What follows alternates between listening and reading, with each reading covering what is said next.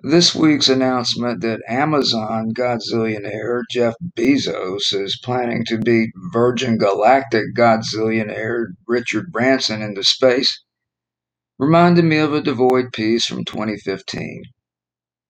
Russian Israeli Godzillionaire Yuri Milner had just dropped $100 million on the SETI Institute's radio telescope search for intergalactic civilizations stranded at our level of technological sophistication. So far, the investment has proven as futile as SETI's countless other fishing expeditions, and one wonders what that sort of funding might have accomplished in a systematic search of patterns exhibited by that weird transmedia machinery romping through our own atmosphere. Nevertheless, one of Milner's gimmicks for engaging the public imagination was a $1 million reward to the person, group, or institution that could craft the best quote unquote breakthrough message on behalf of all humanity, greeting extraterrestrials on the receiving end of our radio contact. Here's a submission that didn't win. To whom it may concern, when you get this message, I will be dead. My children, my grandchildren, their children, and their children's children's children will be dead too. When and if you choose to reply, I can't vouch for the character of who'll be reading your response. But I can assure you that posthumously, as far as I'm concerned, this is the happiest day of my life. This dispatch emanates from a world called Earth. See attachment for coordinates. Point the best telescopes you've got in the direction of our G2V yellow dwarf star, and we're the third rock out. We're the planet with the junkyard haze of satellite debris in permanent orbit, our own little welcome mat of hurtling shrapnel. Since you've acquired and deciphered this signal, that means, by inference, you're using the kind of technology that likely went obsolete here several hundred years ago, or however long it took you to confirm our presence. I say likely because there may not be much left of us now.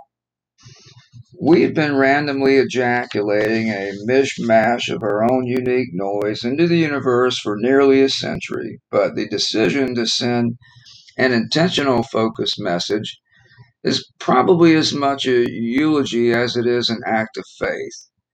We are, from all appearances, genetically predisposed towards migration and colonization on Earth, but when we sent explorers to the moon, you should have a moon since you're just like us, we couldn't find anything to easily exploit, so we decided it wasn't worth the effort to send Earthlings back there. And that was half a century ago. Our decision to hang back and stick with the known world defied some of the most fundamental impulses of our species. But the truth is, when it comes to making collective, sustained commitments to much of anything anymore, we're about as reliable as hogs on ice. Photo of hogs included in attachment. We did manage, however, to dispatch robotic probes on photo recon missions of our solar system. We even peered deep into impossibly distant galaxies, but all that did was make us feel irrelevant. So mostly we just decided to stay put and fall back on our insecurities and our languages and our gods and our tribes and our nations and our legends and our history, which has a perversely reassuring way of repeating itself. I'd say, are you noticing unidentified flying objects coursing randomly through your atmosphere without authorization? So are we. But if you're like us, you're ignoring them because life is complicated enough already. However, considering how Earth is probably at least a few hundred years ahead of your technology, here's a remote but possible explanation for what's going on upstairs. They could be hours, really. Because at the time we sent this message, our planet was on the front end of a calamitous environmental transition that none of us had much enthusiasm for confronting. Our sea levels are on the rise due to global warming trends created by our proliferation and negligence. The high ground is reserved for only the most privileged members of our civilization. What you may be seeing in your airspace could be their escape modules, dispatched without fanfare before the flood. There shouldn't be many of them. It takes a lot of money to break the laws of physics, but their values could present a danger to critical thinking. So just ignore them and they'll probably go away.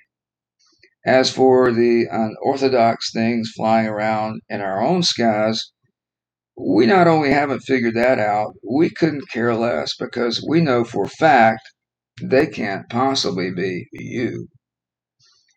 So, this is the historic crossroads we've all been waiting for.